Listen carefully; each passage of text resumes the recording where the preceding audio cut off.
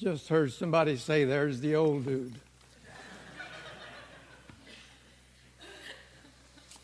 Are you ready to go back to school? Yeah. When I went away to first grade, and many, many years ago, I had a pad of paper and a pencil. Now you have 2 backpacks full of stuff to go to class. Are you learning more? That's a good question, isn't it? It's good to be here today. I love this church.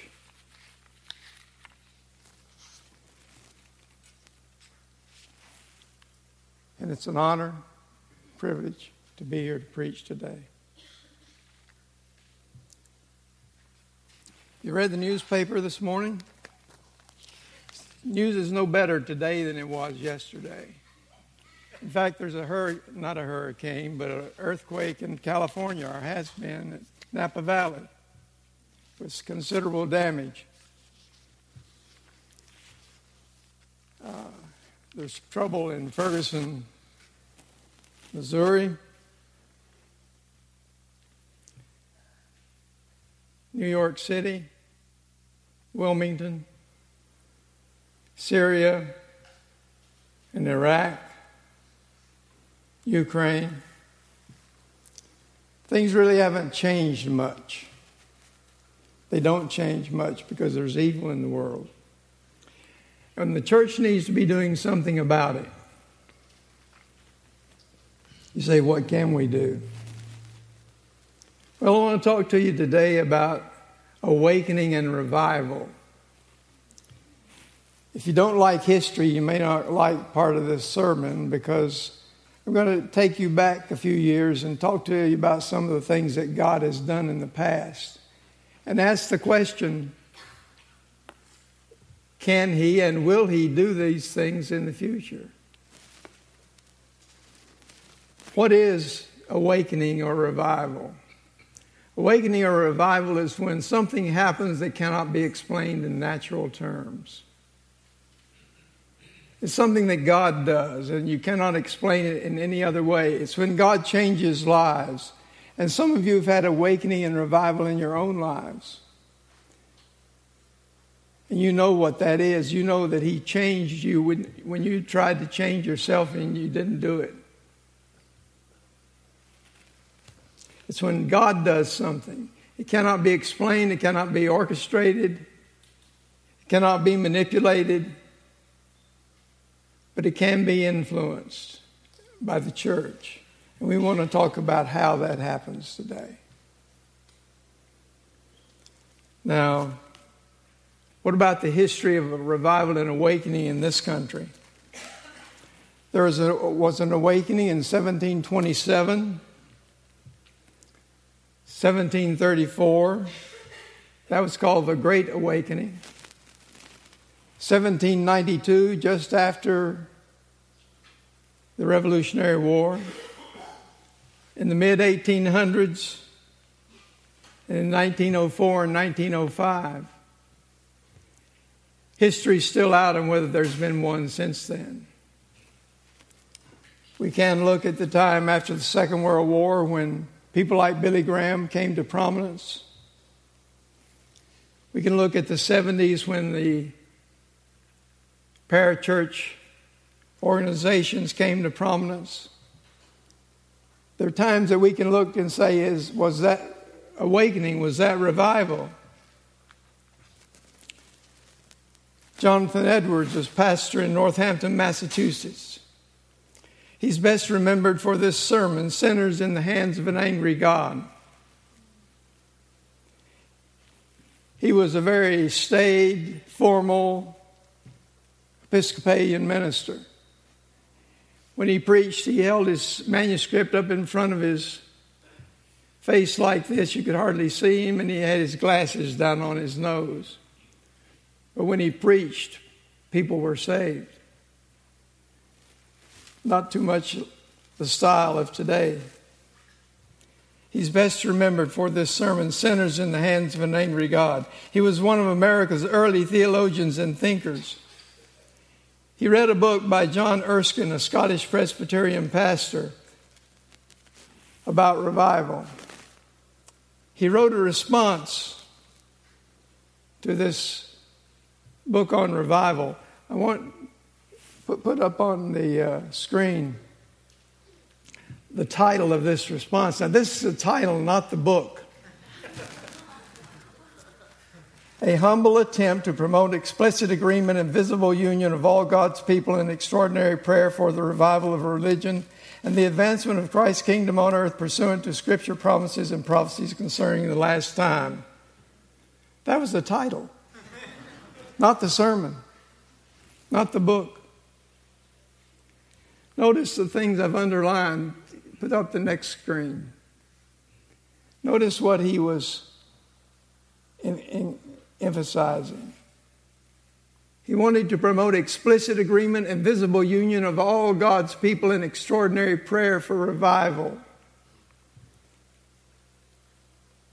Do we need that today? I want to explore that this morning. Why doesn't it happen more often? Is God still all-powerful? Can He do anything He wishes? Is God strong enough to bring revival? Does God want to revive His people? Does God want an increase in morality, compassion, healing, justice, social reform? Does He want people to have peace in their hearts? 2 Peter 3:9 says, the Lord is not slow to fulfill His promise, as some count slowness, but is patient toward you, not wishing that any should perish, but that all should reach repentance. I guess the big question for us as a church, as God's people, is, can we manipulate God? Can we influence Him? Can we do anything about it? How can we influence awakening and revival? 2 Chronicles 7:14 says, and you're familiar with this, if my people who are called by my name humble themselves and pray and seek my face and turn from their wicked ways, then I will hear from heaven and will forgive their sin and heal their land. He says, if my people, that's an all-inclusive term, if God's people, and there's something implied here that I want to emphasize throughout the message today. If my people unified with one mind, if my people humble themselves, if they're honest and reverent in their approach to God, if they pray, if they communicate the desires of their heart, is it really the desire of the church, of God's people, to see revival and awakening? Is it just a fleeting thought, or is it an obsession? You know, it's okay to be obsessed about some things. I believe it's okay to be obsessed about revival, about changing something in our country and in our psyche that's negative, that's destructive. If they humble themselves, if they're honest and reverent as they come to me, if they communicate the desires of their heart. One of the problems with the desires of our heart, they're very self-centered. And it's okay to be self-centered as long as we're also others-centered. Now, school is starting. There's going to be a lot of prayer with school starting, especially on test time. A lot of praying goes on in the classroom, and they can't stop that kind of praying,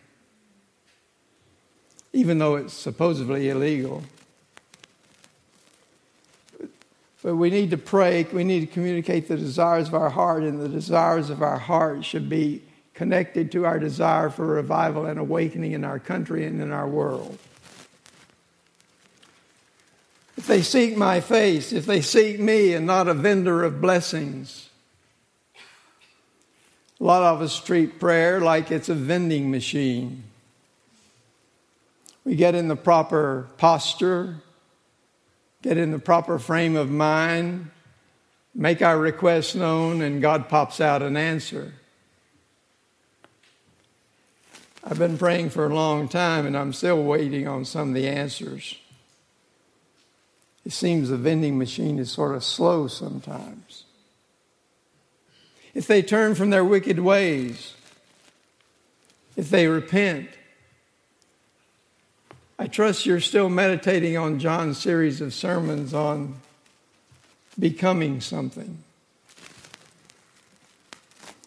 Repentance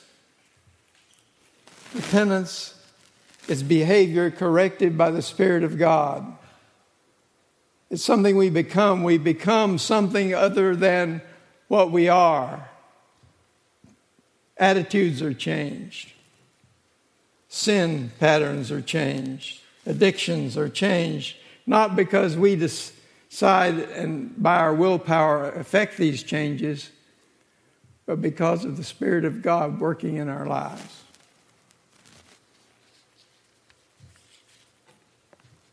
Then comes forgiveness and healing. Now that sounds like a formula for revival and awakening, doesn't it? You know, point 1, 2, 3, 4, 5, 6, 7. We like formulas. We like outlines. But I'm not too sure it's a formula for revival. I think it's something much more subtle. These are more likely guidelines for a right relationship with God. If we look at these items, unity, humility, prayer, seeking God's face, turning from wicked ways. If we look at these things, we see honesty and reverence, the proper desires of heart. They have to do with a relationship.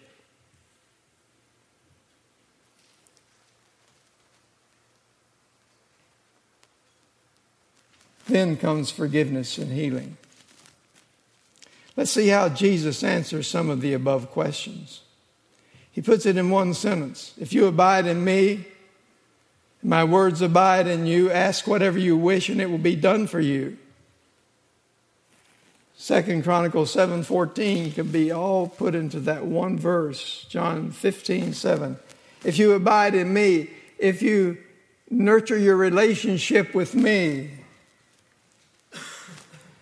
and if what I've told you and taught you is really abiding in you, if it's really remaining in you, if it's really working in your life, if the Holy Spirit of God is working in your life, ask whatever you wish. You're not going to want something that's not my will, and so it's safe to ask. And it will be done for you. One of my favorite passages is John 17:20 through 23. It's on page 772 in the Bible in your pew. If you would turn to that passage, let's look at it for just a minute. Because it really is the essence of how revival comes. Jesus is praying. He knows what's before him. And he prays for us, and he clears up the kind of praying we should do when we're praying for awakening or revival or anything else. All our praying should be relational. Talking to God, talking to someone that loves us and that we love back. Talking to someone that we want to please. Talking to someone whose heart's desire is important to us. Jesus is praying. He says, I do not ask for these only. He's talking about all of the people he's prayed before. We'll not go into that right now. But also for those who believe in me through their word. Jesus has prayed for his disciples, and now he's praying for you and me. Those who will believe in me through their word. We have believed through the word of God's disciples and his apostles. I was saved because someone who was reached by a disciple who was reached by a disciple who was reached by a disciple who was reached by a disciple reached me, reached my Sunday school teacher, reached my mother, reached those who would witness to me. That they may all be one. That word one is just 3 letters, but it's so important. It has to do with unity. Just as you, Father, are in me and I in you, that they also may be in us, so that the world may believe that you sent me.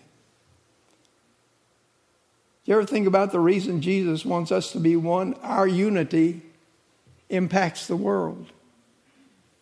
When people see you and me, and they see us loving each other, when they see us unified, not always agreeing, but when they see us trying to reach conclusions based on the Word of God, and based on our love for one another, and based on honest, open discussion, then they see something they don't see anywhere else. Where do you see it? Do you see it in government? Do you see it in Ferguson today?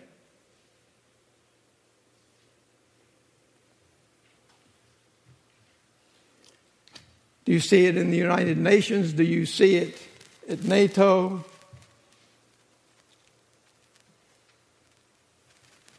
That they may all be one, just as you, Father, are in me and I in you. That they also may be in us, so that the world may believe you have sent me. When the world sees us unified, they're going to be more likely to receive Jesus. The glory that you have given me, I have given to them, that they may be one, that they may be one even as we are one. Here's that one word again, that unity word. I in them and you in me, that they may become perfectly one.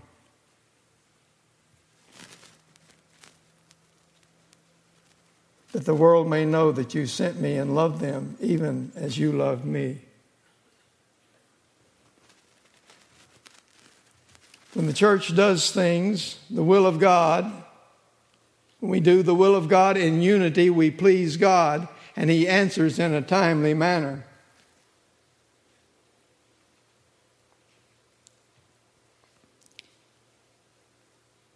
I'm sure some of you remember my old sermons. I won't give a quiz. But I preached about prayer several Christmases ago, many Christmases ago, and went to Luke, the 1st chapter, verses 5 through 7. There's some things about prayer here that were very important for me when I learned them. And I'm sure many of you know them. They'll be important for you, or they are important for you. In Luke 1, 5 through 7, it says, in the days of Herod, king of Judea, there was a priest named Zechariah of the division of Abijah. And he had a wife from the daughters of Aaron, and her name was Elizabeth. And they were both righteous before God. They were praying like 2 Chronicles 7:14 said to pray. They were righteous. They had forsaken their wicked ways. They were righteous before God, walking blamelessly. The scripture is saying this, not their best friend. They weren't saying this about themselves. The Holy Spirit's saying this. They were walking blamelessly in all the commandments and statutes of the Lord, but they had no child.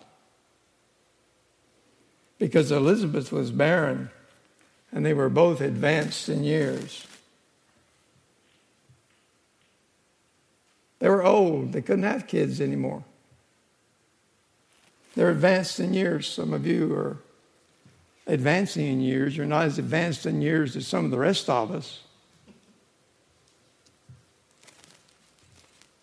But they had a problem. Now look back up at Luke 1:11, or look down at Luke 1:11 through 13. I'm sorry. One day, Zechariah was functioning as a priest. And there appeared to him an angel of the Lord standing on the right hand of the altar of incense. And Zechariah was troubled when he saw him.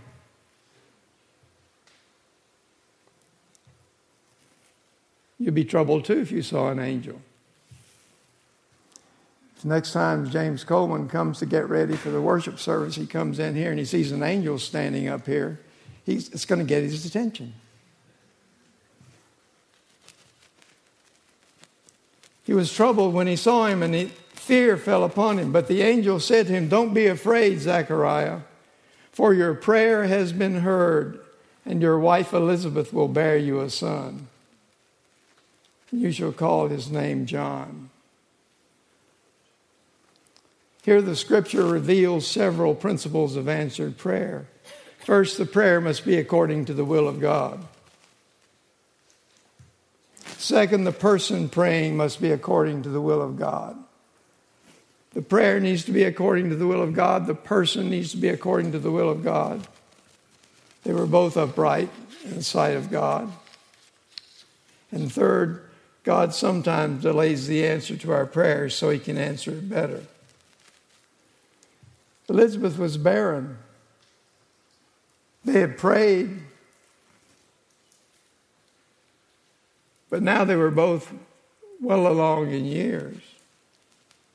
But the angel says, when they're well along in years, your prayer has been heard. Your wife Elizabeth will bear you a son, and you're to give him the name John.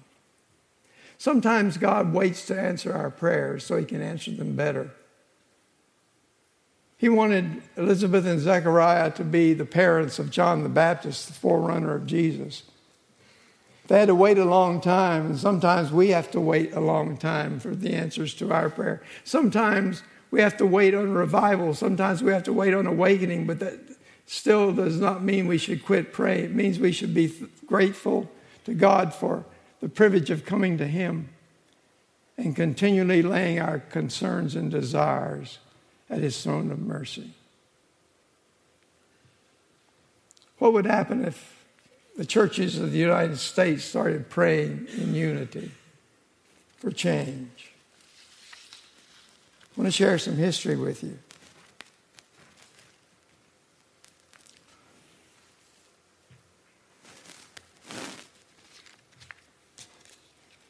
I've got a lot of history. There's a lot of history behind us, isn't that true? You've got a lot of history. Some of you don't have as much history as some of the rest of us. Some of you are, if you're in college, you're making history. Some of us have made it and just think about it a lot. I want to take you to 1905. I want to talk to you and tell you about something that was happening.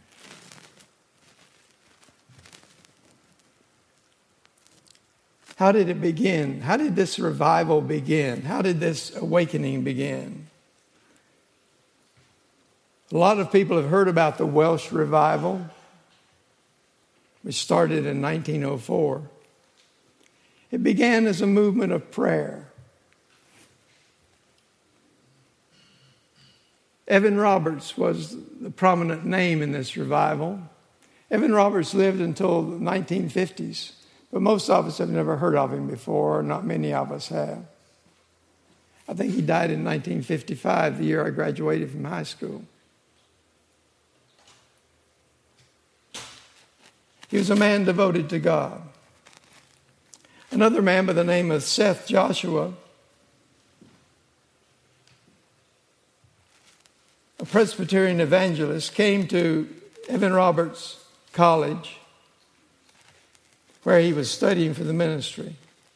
Evan Roberts was 26 then, and he'd been a coal miner, and he was studying for the ministry.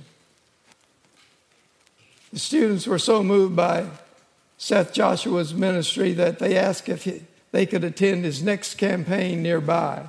So they canceled classes to go to a nearby church, nearby village where he was preaching. Seth Joshua prayed publicly, "Oh God, bend us. Bend us."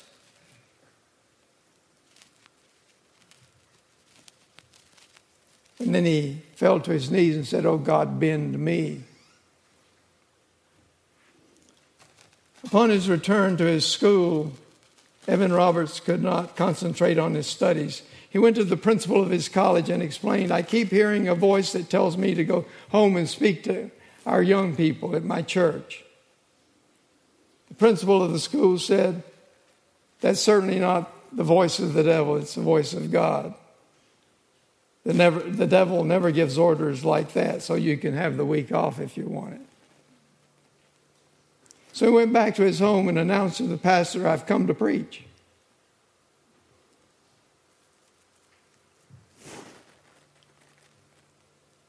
I keep hearing a voice that tells me that there's something wrong in our churches. The pastor wasn't convinced, but he asked, "How about speaking at prayer meeting on Monday?" He didn't even let him speak at the prayer meeting, but he told the praying people, "Our younger brother, Evan Roberts, feels he has a message for you, and so if you care to wait after the meeting's over, he can tell you about it." 17 people waited behind.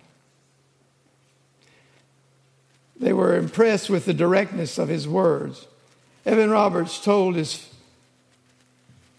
those who were there, "I have a message to you from God." Notice what he told them. "You must confess any known sin to God and put wrong any right to man. You must put right any wrong done to man. Second, you must put away any doubtful habit. Third, you must obey the Spirit promptly. And finally, you must confess your faith in Christ publicly." By 10 o'clock that evening, all 17 responded. The pastor was so pleased that he asked, "How about speaking at the mission service tomorrow night and the midweek service on Wednesday night?" Evan Roberts preached all week, and he was asked to stay another week, and then the break came.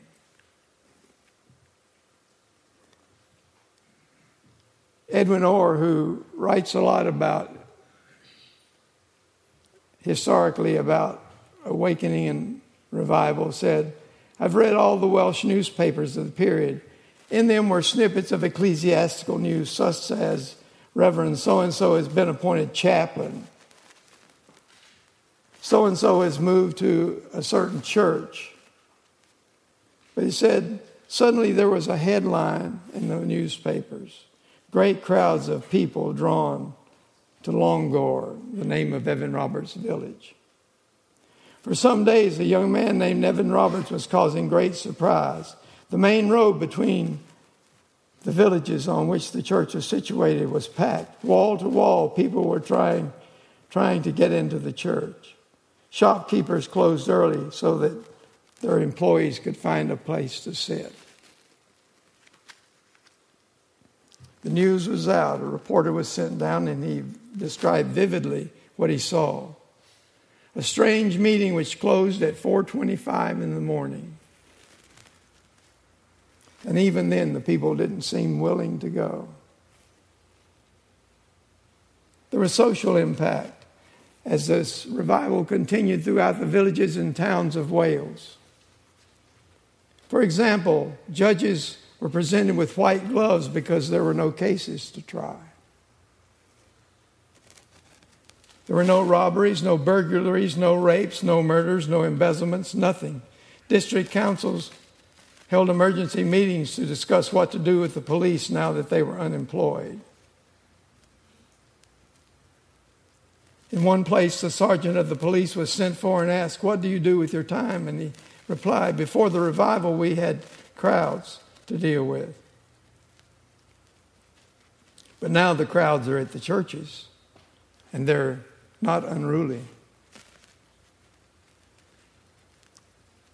Then there was a strike in the mines. But you know what caused the strike in the mines, the coal mines? The horses that drew the carts out of the mines did not understand the language of the converted workers. They had to be taught a new language that was not filled with profanity. Well, the Welsh revival spread throughout the world, especially to the United States, to Great Britain, to South Africa, to New Zealand, to Australia, throughout the English-speaking world anyway. You see, but that was a long time ago. But it spread to the United States. It spread to New York City. It spread to New York City in 1905, and within about 6 months, there were prayer meetings all over New York City. The New York Times had a column that was entitled, "Those Who Were Saved Yesterday," and listed the names of people who were converted. History doesn't tell you much about those revivals, does it? Especially not about New York. Can this happen again? Well, it can with concerted prayer. In 1857 and 58, there was another prayer movement. With little planning, a nationwide revival broke out among God's people in union prayer meetings. In the awakening that followed, nearly 1 million people accepted Christ and became involved in churches in a 2-year period. Based on percentages of converts to the general population, a similar move of God in our day would result in at least 10 to 12 million people turning to Christ. There was great need in those days. The years leading up to 1857 were years of tremendous growth and prosperity. Population was booming. People were moving west. People were prosperous. An employed businessman, Jeremiah Lamphere, was a lay missionary. He began to visit homes, distribute Bibles and tracts, and advertise church services. Facing a discouraging response, he found comfort in prayer.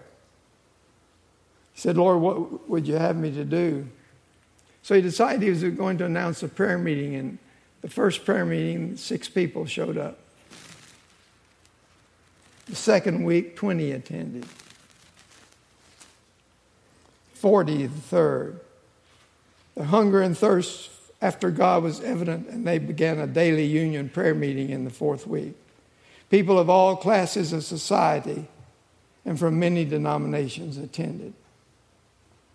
Then came an economic crash. God has a praying people in place when the financial crash of 1857 hit. The daily prayer meetings began. Merchants by the thousands all over the country were forced to the wall. Banks failed. Railroads went into bankruptcy. In New York City alone in 1857, 30,000 people lost their jobs. Added to the financial crisis, the nation was gripped by the tensions over slavery. The future of the nation was bleak indeed. What do you think about the future of this nation? Is it bleak? It could be said today that, at least right now, it is. Then what do we do? What do God's people do?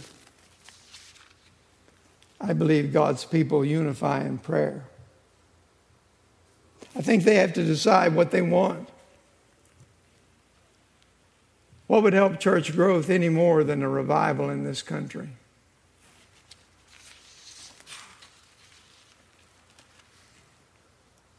I do not ask for these only, but also for those who believe in me through their word, that they may all be one, just as you, Father, are in me and I in you, that they also may be in us, so that the world may believe that you sent me. The glory that you have given me, I have given to them, that they may be one as we are one. I in them and you in me, that they may become perfectly one, so that the world may know that you sent me and loved them even as you loved me.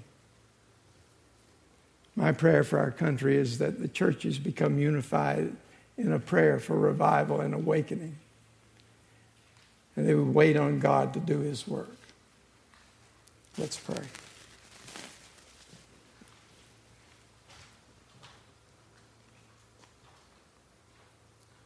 Father, there are so many needs in our lives. There are personal needs. There are relational needs. There are family needs. There are vocational needs. Some of us are really stressed on our jobs. We're stressed in our families. We're stressed about our relatives, our children, our grandchildren.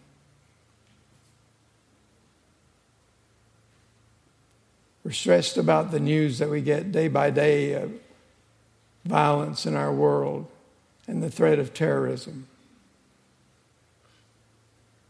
I pray, Father, that you would unify us in our desire to see a change. That you would unify us in our desire to pray together, to seek your face, and to let you heal our land.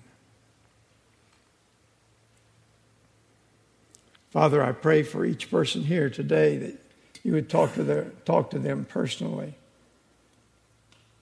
and that you would plant in them a desire to see revival, to see change, to see an awakening in this great country. It's in Jesus' name I pray. Amen.